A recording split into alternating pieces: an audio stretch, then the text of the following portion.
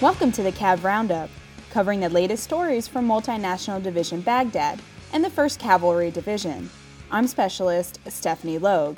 Staff Sergeant Vin Stevens tells us about Rashid's new radio station.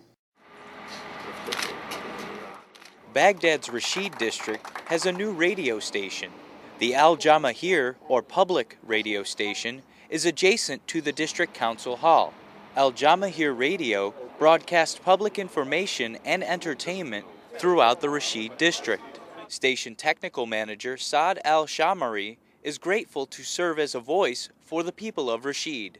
We have 6 programs: the religious programs, the entertainment programs, the song programs, and we have a poetry programs, and we also have 1 hour talking to the locals through listen to their suggestions, to their complaints, to their congratulations.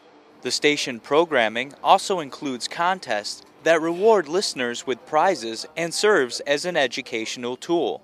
Major Felix Acosta, governance advisor for the 1st Brigade Combat Team 4th Infantry Division, said the radio station is a welcome addition to the Rashid district. Literacy is indeed an issue here in Rashid district, so the radio serves as an excellent medium to supplement all the efforts that are being put out there in written form to communicate what's going on.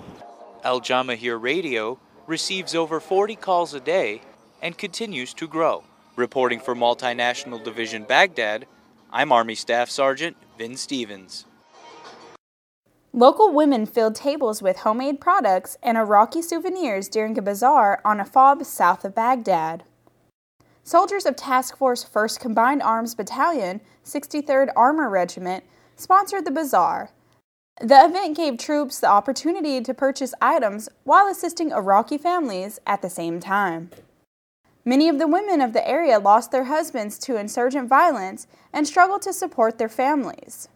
The bazaar served as a way to show the Iraqi women that they can create a better future for their families.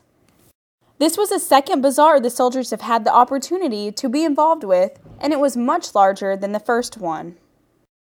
That concludes today's Cav Roundup. To learn more about the soldiers and units supporting Multinational Division Baghdad and the 1st Cavalry Division, check out our website at cavcountry.net. From Baghdad, I'm Specialist Stephanie Logue.